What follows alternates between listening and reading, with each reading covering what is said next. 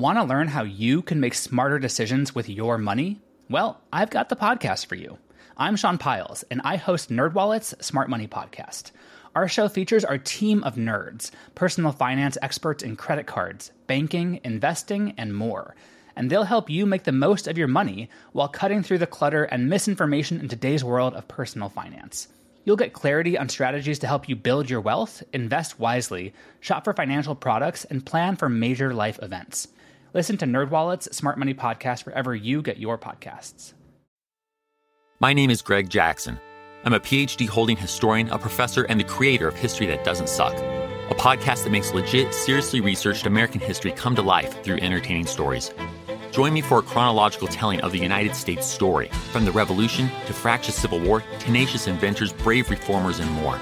With more than 100 episodes, you can already binge listen your way from 1776 to the early 20th century. Listen to History That Doesn't Suck on Spotify. What follows may not be suitable for all audiences. Listener discretion is advised. The world is full of stories. Stories of mysteries, of curiosities, of oddities. Join Kat and Jethro Gilligan-Toth for the strange, the bizarre, the unexpected, as they lift the lid and cautiously peer inside the Box of Oddities. I just closed the door so that we wouldn't hear the dishwasher going. Thank you for loading the dishwasher, by the way. You're welcome. I try to do dishes as much as I can, but I've decided that the best way for me to load the dishwasher is to do it when you're not home. Because you're so critical I'm not of how I load the dishwasher. Listen, appreciate you and all the things that you do. I just, there are some things that you could do right. And you choose not to. I do it right. It's just, I feel when I'm loading the dishwasher, you just stand there and look at me, and you're just too judgy on how I load dishes. All right. I think that Don't put the spoons in the front. Put the spoons in the back. Okay. What difference does it make? That's never been a real complaint. I have complaints of why are you just putting a bowl on top of a glass? How is it supposed to get cleaned that way? I mean, there's the general understanding of how a dishwasher works, and you're just ignoring it. It's the principle of the economy of space. But it's not getting clean, so what's the point of putting it in there? Also, she criticizes me for how I put the silverware in the drawer. She always puts the knives in handle back, and that doesn't make any sense to me. Why are we getting into this? With the repeating closing of the silverware drawer, because we have a mesh silverware holder, right, the tips of the knives get pushed in through the mesh and then get stuck. So you have to put them in the opposite way so that the tips don't get jammed into the mesh. There's nothing wrong with jamming your tips into the mesh. I don't know why you're making a big issue out of it. You're the one who's making the issue. I'm fine with criticizing you.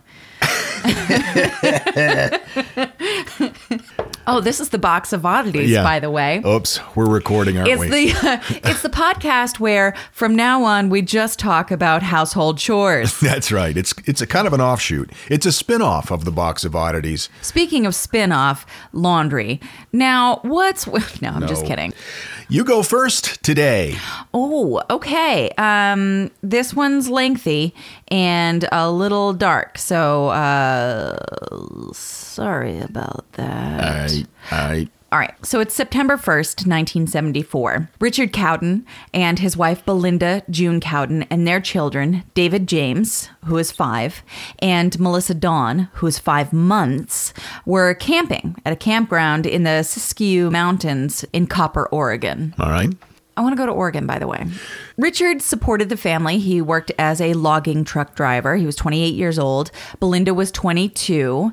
And they had made their last-minute plans to go camping for Labor Day weekend. According to Strange Outdoors, the couple loved to camp, but they hadn't been planning to go camping that Labor Day weekend. He had been planning to work around the house. He was going to haul a load of gravel for the driveway and then spend the weekend getting that job done. But unexpectedly, the truck broke down. So instead, they decided to take the opportunity to take the kids camping. Which, by the way, camping with a 5-month-old to me sounds horrible. That's the worst thing possible that I could imagine. Because they say that when you go camping, especially in the Oregon area where there are, grizzly bears and stuff in the Pacific Northwest, especially there, you need to hang your food up in a tree so that the bears won't eat it. You can't put a baby in a tree. Though, according to that song about babies in treetops, maybe that's what was going on. Maybe Rockabye Baby was... It was just about keeping safe from bears. I see. Okay. So it's August 30th and they take off with their pet basset hound, Droopy, which is a great name for a dog. They arrived at a campground near a creek. They had been there before and they parked their 1956 Ford pickup truck on Carberry Creek Road, which was a short distance from the campsite. On September 1st, they had plans to have dinner at Belinda's mother's house, and she lived relatively close to the campsite, but they didn't show up. So Belinda's mother got worried. She went to the campsite to see if maybe they were running late, and when she got there, there was no one there. The family's belongings, though, were still there. There was a plastic dishpan full of cold water. Keys to the family's truck, as well as Belinda's purse, were right on the picnic table. There was a diaper bag, camp stove, fully assembled, all in plain view. Employees at the Copper General Store said that they saw Richard and his son David at approximately 9 a.m. The two had purchased milk and then left the store on foot heading back to the campsite, and that milk was still on the picnic table. So Belinda's mom's a little concerned, and she noticed that there were several items lying on the ground, including his expensive wristwatch, as well as Richard's wallet, which contained like $20. She also found a pack of cigarettes, which belonged to Belinda. That was what she was known to smoke. And the family's truck was still parked at the road with all of their clothing inside except for bathing suits. Okay. All right. But was it confirmed that they did take bathing suits? Maybe they didn't bring bathing suits. They took bathing suits. Okay. So Belinda's mom hung out for a little bit to see if maybe they had gone for a swim and were coming back, but she still thought it was really weird the way that the campsite had been left. Yeah. So she's nervous. She hung out for a bit and then she left and went directly to the police. After which the sheriff troopers and the District 3 office of the Oregon State Police arrived at the scene. They said that it didn't look like anything had gone wrong at the scene. There wasn't a sign of a struggle. So they were kind of like, okay, well, maybe they just went for a longer swim than we thought. They didn't take it seriously. Right. And so the investigation was delayed for, according to the police, about a day. But the following day, Droopy, the pet basset hound, was found scratching at the door of the Copper General Store. And so that's when people went, okay, something's not right. This launched the largest search investigation in Oregon history. It included assistance from state and local police, numerous volunteers, explorer scouts, the United States Forest Service, the Oregon National Guard. Holy crap. The U.S. Forest Service searched 22 miles of roads and trails surrounding the campsite. Helicopters and planes were flown over with infrared photography to see if they could detect any recently overturned dirt. They were hoping that wasn't where they needed to be looking for these people, right. But they figured, they'd pull out all the stops. And despite those massive search efforts, law enforcement was unable to find any evidence of a crime. Good God. So the Tri-City Herald on September 19th, so this is 19 days later, reported this. Investigators still have no solid clues as to the whereabouts of a Medford area family who disappeared from a campsite at Copper September 1st. Lieutenant Tom Phillips said several detectives are assigned to the case, but they have nothing firm, and an official search of the area was suspended September 7th. A $2,000 reward was offered in exchange for information regarding the family's disappearance. And keep in mind, this is 1974. Yeah, $2,000 was a good chunk of dough. And with the impending hunting season, Richard Cowden's sister wrote a letter to the Medford Mail Tribune pleading hunters to be alert for any sign of anything that, quote, could be connected to a man, woman, 5-year-old child, or 5-month-old baby. That's just smart. That's really smart. well, utilized. They're going to be out there anyway. Sure, yeah. Then a bunch of citizens were writing to the senator of Oregon, trying to get them to get the FBI involved. But since there was no evidence that the Cowdens had been kidnapped or taken across state lines, their petition was denied. And keep in mind, this is 1974 in Oregon, and there had been 8 reported missing women in that area in Washington State and in Oregon. Was that the Green River killer? No, which killer was that? Ted Bundy. That was Ted Bundy. Yeah, okay. So they're actually working to try to connect these two things. I mean, obviously it was determined later that they weren't connected, but at that time they didn't know that it was Ted Bundy. Right, so they're, right. They're like, well, maybe it's just, randomites. April rolls around. This is 7 months later, and 2 gold prospectors were hiking through the woods when they discovered the decomposing body of an adult male tied to a tree on a steep hillside about 7 miles from where the Cowdens had set up camp. They called police, of course. Police found a small cave nearby, and the bodies of an adult female, a child, and an infant were found inside. Oh, my God. So the entrance of the cave had been sealed off with rocks to disguise the entrance. So it just kind of looked like a bunch of rocks. But it was actually a cave, and those bodies were stashed inside. Positive identification of those bodies showed that it was the Cowden family. Autopsies revealed that Belinda and 5-year-old David had died as a result of a .22 caliber gunshot wound. My God. Baby Melissa had severe head trauma. So, Fuck. Law enforcement suspected that Richard died at the site where his body was found, tied to the tree. But they were unable to determine his cause of death. It was suspected by investigators that Belinda and the children could have been potentially killed somewhere else and concealed in the cave, but they weren't sure. There had been a lot of decomp, and law enforcement searched the surrounding area for a murder weapon, but were unable to recover one. Now, there was no sign that Richard was a victim of foul play. There were, no bullet wounds or anything like that. Do you think, oh my God, do you think that he was tied to the tree and he just starved to death? Don't know. Holy crap. Don't know. Considering their proximity to, I guess 7 miles is a ways.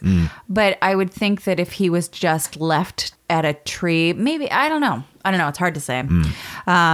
There were some investigators who considered the possibility that he was the one that had murdered his family and had set it up somehow so that he, looked like he was tied to the tree. But if he was indeed responsible for the death of his family, then there would have been a weapon found nearby, or they assumed that there would have been. But no gun or weapon was ever found to give police any leads. Plus, if he was going to murder his family, why would he buy milk? One of the lieutenants working the case, his name is Mark Keyser, said afterward that, quote, the whole nature of the thing smacks of a weirdo, which sounds like something a 1970s police officer would say. Like, it smacks of a weirdo. I guess, I don't know. It's so casual. It actually sounds more like 1930s to me. Hey, smacks of a weirdo, see? No, I think that's, yeah. Because that's how they all talked back then. He did add, though, that he didn't feel like he was comfortable discussing the case at that point. They were really still struggling to get leads. So, of course, they're doing these interviews and they are wondering, because of the cave, maybe it was someone local who knew of that cave and utilized it because they knew of it. They talked to a family from Los Angeles who had arrived at the campground the same day that the Cowdens had, and they said that they witnessed 2 men and a woman parked in a nearby pickup truck. And the father of this family said that those people had acted like they were waiting for them to leave and, quote, frankly made us nervous, so we moved on. This is according to phantomsandmonsters.com. About a year later, the AP reported that the police had put together a timeline of what they thought had happened. So Richard returned with David to the camp after getting milk, and the family went swimming at an adjacent creek. A short time later, probably before noon, the family was abducted, probably at gunpoint, and most likely by someone that they did not know. Keyser, that lieutenant, surmised that they were probably driven some distance away, forced up the steep slope where they were found, and at least 3 of them were shot. How I know that anybody that kills somebody is evil. There's evil in there. But what kind of evil does it take to bash a 5-month-old baby's head in? Yeah. I don't know. And what the fuck? The brains of people who murder in these kinds of situations, there's no understanding it. And you have to be grateful that you don't. Because there's a void there of something so important and what makes us human and humane. So I get in those same tracks where I'm like, what would make someone do that? And then I have to remind myself, be so grateful that you don't understand it. Yeah, that's a wonderful way to look at it. Let's move on. Let's do that. So law enforcement consider Dwayne Lee Little of Ruch, R-U-C-H. Sounds right. Ruch, a suspect in the family's murder. He was 25 at the time. He had been paroled from the Oregon State Penitentiary in Salem in May, 3 months prior to the Cowdens' disappearance. So Little, in 1964, at the age of 16, had raped and murdered a teenager. And state police were able to determine that he had been in Copper over that Labor Day weekend that the Cowdens went missing. Little's girlfriend, which the fact that he had a girlfriend makes me itch all over. Right. Do not date people who have raped and murdered babies. It's just that simple. Yeah. Never do it. Never. There's really no good reason for it. So Little's girlfriend told law enforcement that she had seen him with a .22 caliber gun right around Christmas time of that same year. And on January 12th of 75, so a couple months later, his parole was revoked after she informed police of possession of that weapon. Which, way to go. Sometimes we get into situations, we feel like we're trapped in them. No. You can always make better choices. And I am proud of her, even though I don't know her name or who she is. But anyway. So Little's paroled again in April 1977. Then in 1980, he picked up a pregnant woman named Margie Hunter, whose car had broken down, and sexually assaulted and beat her. Those two, the woman and her unborn child, survived, and Little was charged and convicted of attempted homicide and sentenced to 3 consecutive life sentences. So we know he's in jail, which is great. But it just shows that he has this almost unstoppable nature of doing these kinds of things. It's just who he is. There's something wrong. Something broken in there. So police later suspected that the 2 men and the woman inside the truck that family from Los Angeles had seen were Little and his parents. And the truck that was described did match the description of Little's family's truck. Little and his parents, though, denied any knowledge of the disappearances. But there was a miner who owned a cabin nearby, and he said that Little and his parents had stopped by right around that time and signed a guest book meant for visitors. So they know that Little and his parents were nearby the campsite the day after the murders. When you said that a miner... It's like a ore miner. Like a prospector. Not a child. Yeah. They signed the guest book. Like that? He's not a leprechaun. Oh, it was more leprechaun-y than grizzled prospector. I was going for grizzled prospector there. It didn't work. I've heard a grizzled prospector come out of you before, and it's nice. So I don't know what happened. I don't know. Then. I feel as though I let everyone down. I feel sad. I will take some time alone and reflect on that. Next time I have the opportunity to do a voice of a grizzled prospector, I'll try to not disappoint everyone so badly. Anyway, go ahead. So Rusty Kelly, which sounds like a guy, grizzled prospector. He's actually a guy who shared a cell with Little. Okay. And he later claimed that Little had confessed to the Cowdens murders.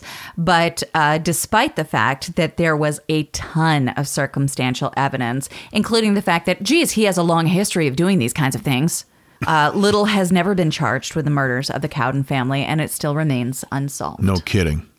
Wow. So is the case closed? And it's just or is it a cold case that's currently being investigated? I don't think that they're, I mean, it's been... Yeah, 70, 80, 90, 45 years. Math.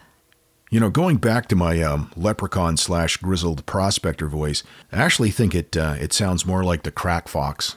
Oh, it was super crack foxy. Peach-hat. That's for you UK listeners.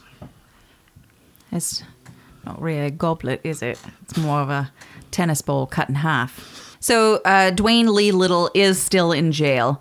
And so that's something. Yeah, I suppose. Because I'm not a police officer, and I don't get to decide these things, but I've decided that he did it, and I'm glad he's in jail. It's that whole thing of a up and vanished family, and their weekend was an unexpected trip away to have some time as a family, and it's just, I don't know, it's so tragic, and the fact that there's been no justice for them makes it so much worse. Yeah, it's terrible. It really is. It's terrible. So we should probably end on some kind of a positive thought. Yes, please. I do an awesome leprechaun voice. Do you? Halfway through and you're still awake? It must be time for That Thing in the Middle. Today's Thing in the Middle comes from Strange History, a bathroom reader. Again, one of our favorites. You can find it on our Goodreads page. And today we're reading about privy diggers. Before trash collection, people threw lots of stuff down their outhouse hole.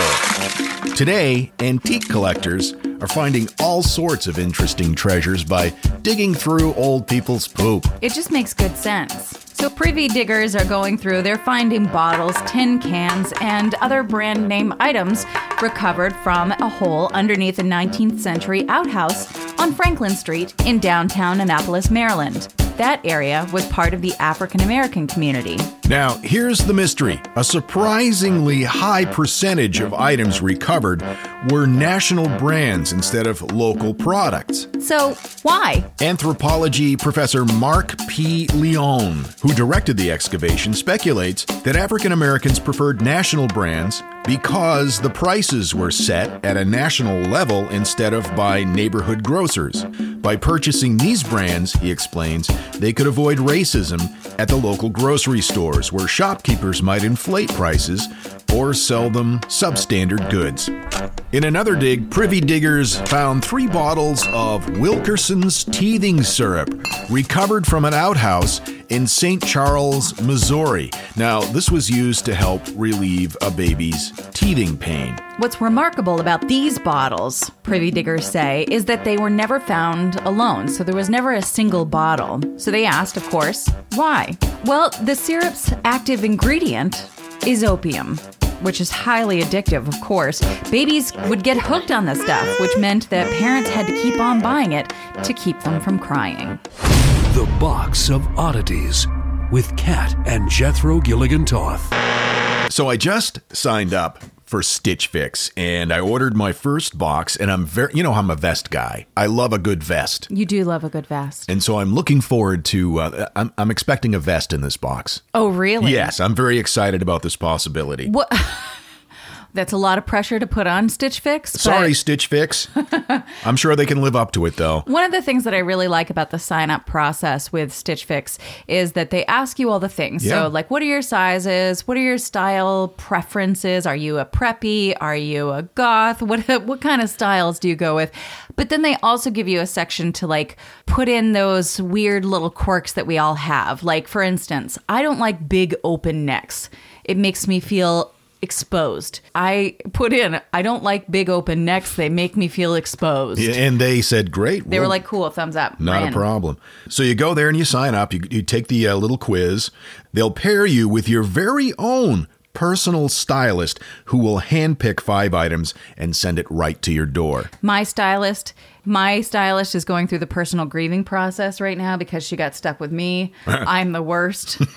But I have no doubts that there's going to be some amazing pieces in here. So you get them, you try them on, you only pay for what you love, and you return the rest. Shipping, exchanges, and returns are always, always free. You can sign up for the schedule that works for you. So if you would like a Stitch Fix box every 2 or 3 weeks, you can do that. If you want it like once a month, perfect. How about once a quarter? You can even schedule it that way, which is pretty amazing. I have a friend who is in the corporate world, and he's trying to make his way there, and he thought, this is a great way to give me an advantage, a personal stylist. I can look my best all the time. Right, because we are broken people, and we have an inability to understand that we can look good and what makes us look good. These people are non-biased, and they're going to go, no, girl, that works for you. Get started now. At stitchfix.com/box, you'll get an extra 25% off when you keep all 5 items in your box. That's stitchfix.com/box to get started today. Stitchfix.com/box.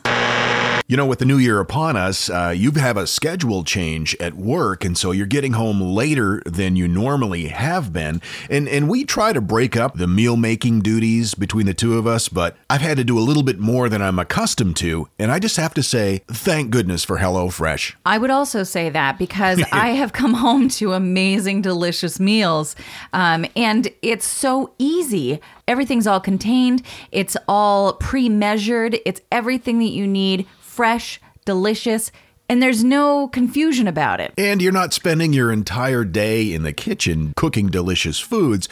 It's 30 minutes max, and you're getting delicious foods. Plus, it comes right to your door, so there's nothing wrong with that. Most meals, you only use a couple of pots and pans. Minimal cleanup. It's pretty much fuss-free. Oh, fuss-free. It's fuss-free. You can make deliciousness part of your every single week. 3 plans to choose from. You can get the classic, the veggie, and the family. Of course, we do the veggie. And we've talked about the monotonous nature of food making that sometimes happens, and you don't get that with HelloFresh. No. Like, we would have never said, hey, let's try za'atar-crusted grilled cheese. The grilling cheese was unbelievable. It was so good. Honestly, it's just not something that I'd ever even heard of. What is za'atar? I don't know, but it's delicious. What's been your favorite HelloFresh meal? Well, you just mentioned the it. za'atar Yeah. crusted grilling cheese. I'm a cheese enthusiast from way back. I think my favorite was that creamy mushroom ravioli. Do you remember that one? I do. Oh, so good. And that only took me 20 minutes to make. So you can get out of that recipe rut and start cooking outside of your comfort zone, but in the easiest way possible. It's HelloFresh. I give it a thumbs up. No, 2. I wish I had more thumbs than I do, because I would give them all to HelloFresh. Take advantage of HelloFresh's special offer for 2019. Get $80 off your first month by going to HelloFresh.com/box80 and enter promo code BOX80. It's like receiving 8 meals free because you get $20 off your first 4 boxes. Come on. Take advantage of HelloFresh's special offer for 2019. Get $80 off your first month by going to HelloFresh.com/box80 and enter promo code BOX80. You can thank us later.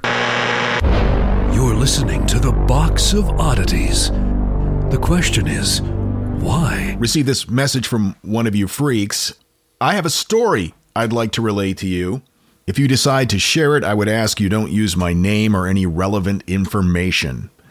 I could count on one hand with a couple of fingers left the number of people I've told this to in the 50-plus years since it's happened. It was late spring in 1967. My brother and I were getting ready for school when our mother started yelling for us to come downstairs. When we came into the kitchen, she was looking out the window, which faced a patch of woods that had been partially cleared to build a house. There was a hole dug with large piles of earth next to it. I'm assuming that was part of the construction. What we saw were 3 figures, one on top of the dirt pile taking leaves from a tree, one on its knees digging in the dirt, and a third standing as if on watch. Our minds interpreted them as 3 gibbon monkeys. And I guess it's like if you have no frame of reference, again, you think of but they looked at it, they saw it as gibbon monkeys. Did they live in a place where gibbon monkeys would be a reasonable choice? Because around here, that would be... I know where he lives, unlikely. But he doesn't want us to say. But I can say this. There are no native gibbon monkeys where he's from. Okay. Now, a couple of years later, my parents were watching a TV show about the abduction of Betty and Barney Hill. When the drawing of the alien, Gray, came on the screen, my mother started screaming, "That's what we saw behind the house." My mother is 90 and I'm 60. And to this day, we stand by what we saw. My brother passed away, but we all saw them and have never really shared this as it sounds too crazy. Wow. So I messaged him back and I said, "Did you ever have any other experiences like that?" And he said, "No, he has not. He didn't see a craft or anything like that. He just saw what looked to them as 3 gibbon monkeys collecting soil samples and tree leaves." Strange. That is strange. Thank you for sharing that. I know that's one of those weird things where it's like, do I tell people this or no? I appreciate it. Thanks for sharing it. You know, I was thinking, what is the Box of Oddities without an occasional story about a head in a jar? I think it's a valid question. Yeah. I'm surprised we haven't done more heads in jars episodes. Which reminds me of our Halloween costume from years ago when we were Father Mackenzie and Eleanor Rigby. We did a literal interpretation of Eleanor Rigby. It says in the song... all right. Eleanor Rigby waits at the window wearing the face that she keeps in a jar by the door. So you had makeup on. It looked like your face had been ripped off, and then you had a fake face in a jar. Yeah, that I carried around with me all night. And I was Father Mackenzie wiping the dirt from my hands as I walked from the grave. So I was like a zombie priest. We got a lot of slow claps that night. Yeah, people who figured it out loved it. Both of them. So anyway, back to the head in the jar. I'm getting my information from Atlas Obscura, All Things Interesting, Ripley's, and Wikipedia. Oh, wow. The first thing you notice when entering the anatomical theater at the University of Lisbon's Faculty of Medicine is this one lone pickled head in a jar. This is Lisbon. In Portugal. Portugal? Yes. Okay. Lisbon, Portugal. It's yellow. It's peaceful looking. And people often compare it to like a giant potato with a face. Oh. Yeah. I'll let you. Okay, go ahead. Here's the story behind it. In 1836, officials found a body floating in what is called the Aqueduct of the Free Waters in Lisbon. It's less than a mile long, this body of water. The waterway allowed suburbanites and rural farmers to traverse the landscape and bring their goods to market. Okay, so it was like a roadway, but made of water. Yeah, more or less. I just realized how dumb that sounded. Please continue. So they find this body floating in the water, and they think, oh, geez, that's too bad. There's a body floating in the water. Sure. Well, then, shortly after that, they found another body. Oh, no. Floating in the water, and then another, and then another, and another. No. And another. What's going on? They thought that it was initially a suicide, and then these were copycat suicides because the bridge that went over the aqueduct, the waterway, was 213 feet high. Aqueduct! Sitting on a park bench. Bam, bam, bam. Sorry, what? So police thought, well, okay, somebody jumped off the bridge. And then other people who were distressed or depressed or suicidal thought, hey, that's a good idea. And they started jumping off the bridge. This is what they initially thought. This seems like very simplistic police work to me. Well, it was 1836. Okay. I was just going to ask you what year. 1836. Okay. The bodies kept being discovered. Over 3 years, more than 70 bodies found floating under the bridge. So they decided, well, I don't know, we should shut the bridge down. They shut the bridge down. And then they discovered there was a significant increase in break-ins in people's houses and those people being murdered. What? I don't understand how this is all connected. I'm so confused. Well, they didn't connect it at first. Okay. But they did find out who was doing the break-ins and who was murdering these people. Okay. was a guy named Diego Alves. Once they arrested him, they started putting the pieces together and soon realized that he was also responsible for the bodies that were floating. For the river murders. In the river murders, yep. Okay. So he was given the, and what's a serial killer without a cool name, right? Even back then. Sure. He was known as the Aqueduct Killer in 1836. The Aqueduct! Considered by many to be Portugal's first serial killer. He was born in Galicia to a family that were peasants. Alves, while he was a child at a very young age, fell from a family horse and hit his head. Uh-huh. You know he did. As we've talked about. Frontal lobe injuries. Yep. And because of receiving the blow to the head, he was given the nickname Pancada, which means blow. Pancake head? Pancake head is even better. When he got to be the age of 19, his parents sent him to work in Lisbon. He kind of floated from job to job, and then he just disappeared and stopped writing his parents back.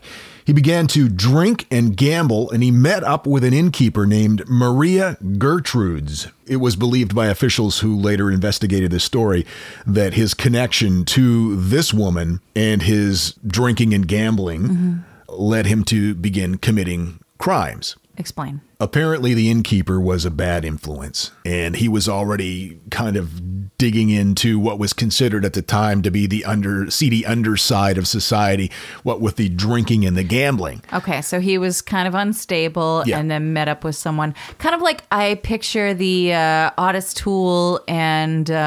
Was it Otis or Otis? I thought it was Otis. I thought it was Otis. I don't know. It's probably Otis. Who's named Otis? No one. Henry Lee Lucas. There you go. There we go. There you go. I always picture them as both being like kind of bad seeds, if you will, but then they got together and they became like this monster they fed as a off, pair. Fed off of each other. Yeah, and in a way, that's probably what contributed to this. So he started out with petty thievery. He would just steal things, and then he started essentially mugging people. But it wasn't long before he realized that he could really be turning a much more serious profit. So he got a job working at a home which was near the aqueduct of Free Waters. Now, it was along this route that unsuspecting commuters would meet Diego Alves, despite the fact that many of the workers who traveled long distances to reach the city were just humble farmers. They were not rich people. They were not upper society. These were just people bringing their goods to market. And they would have to cross the bridge with their goods, their peddler packs, if you will. And they would set up a little stall and they'd sell their goods in the market square and then go back across the bridge and out of town to where they grew their crops or whatever. Well, what he would do is he would let them go by, but then when they were coming back with the money, he would steal their money and then throw them off this 213-foot bridge. Oh, my goodness. And he did this over 70 times. And then they closed the bridge down. Right. And he forms a gang. He's like, hey, I've got a great money-making idea. Let's rob and kill people. And so... Oh, so unique and ingenious. Really impressed with you. Well, he thought for 3 years he got away with it, throwing people off the aqueduct. Why they didn't stake it out even in 1836, it's beyond me. But you would think that if they suspected people jumping off the bridge, that they would have some sort of a patrol or something. Right. Or someone would notice this one guy with a weird head injury is always hanging out there. Yeah, apparently not. So he forms this gang and they start breaking into people's houses. And they would murder the people and then rob them. It wasn't just like, we're going to take your stuff. They would murder them and take their stuff. I know that no normal person's going to hear this and go, oh, okay, I think that's a reasonable idea. Right. But I feel like I'm so irritated by that scheme because it's just so lazy and stupid. It's just, you're lazy. You're a bigger fan of white collar crime. Yes. I mean... I can't even think of any sort of white collar crime. Hold on. Stock manipulation. Do it. I don't know. I'm just so irritated by I have a deep-seated irritation. No. I have a deep-seated hatred. I don't even want to say hatred. Dislike. Pancake. I have a deep-seated angst toward thievery. I just think it's cheating, and it just bugs the crap out of me. Agreed. And like I said, I know that no one's like, yeah, I think that's great. Way to go, guy. Way to come out with that controversial anti-theft stance, Kat. I just feel like, I don't know. Okay. It's like gang members. I'm like, ooh, you found other people to do dumb shit with you. Neat. I don't know. I just get so irritated by it. I understand. Well, the good news is the group was caught. Oh, good. The bad news is they were caught killing 4 people inside the home of a local doctor. So Alves was caught in the act of murdering these people, along with his gang, and he was sentenced to death by hanging. Now, the innkeeper lady that he hooked up with, her 11-year-old daughter, testified in court against the gang. And I guess her mother was involved in it too. Her mother was eventually, the innkeeper, was eventually sent to a lifelong exile in African colonies. How did they let an 11-year-old testify against her mother/mother's co-conspirator? Come on. 1836, babe. Yeah, I guess. So he was hanged by the neck until he dead. was dead. Mm-hmm. So then what happened? Well, at the time of his execution, which was 1841, phrenology was becoming a popular science. Phrenology, that's the one where they think that your features, like your head bumps, determine what your brain's like. Yep. It was the belief that certain mental or character traits were determined by the shape of one's skull. And I guess in this case, if you received a frontal lobe injury, the answer is yeah. Well, in a weird way. Pancake head murdered people. Yep. That's phrenology, I guess. Largely today, it's considered a pseudoscience, of course. But researchers at the time were all too excited by this possibility. And they wanted to be able to understand what would make a person like Alves do such undeniable evil.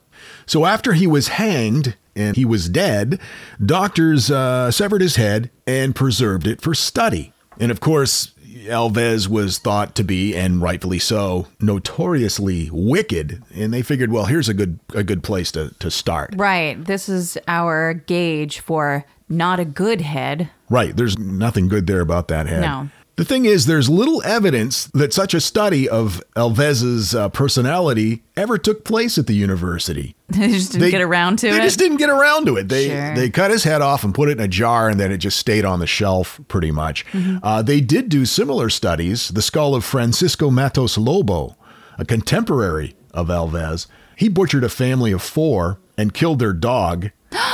He was examined by phrenologists in April of 1842, or his severed head was, and his head currently is just 2 doors down from Alves's head. His head, though, is it's in a glass case, and it's just a patinaed skull at this point. It's not like a fleshy head. So they wouldn't even let them hang out together in the same room? No. Just their heads? They separated them. They said, Alves, you've been really bad. You go to your room. Mm-hmm. This part of the university is open to students, and it's not typically accessible by the public, unfortunately, because I'd like to see his head. So it's still there, and is it still fleshy? You want to see it? Yes. Thank you. Because you said that the other guy's head is just...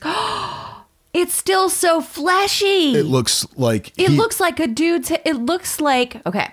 It looks like one of those optical illusions where someone pops their head up from through a hole in a table. Yeah. To give the illusion that it's just their head. I mean, his head's completely full. It's obviously pale.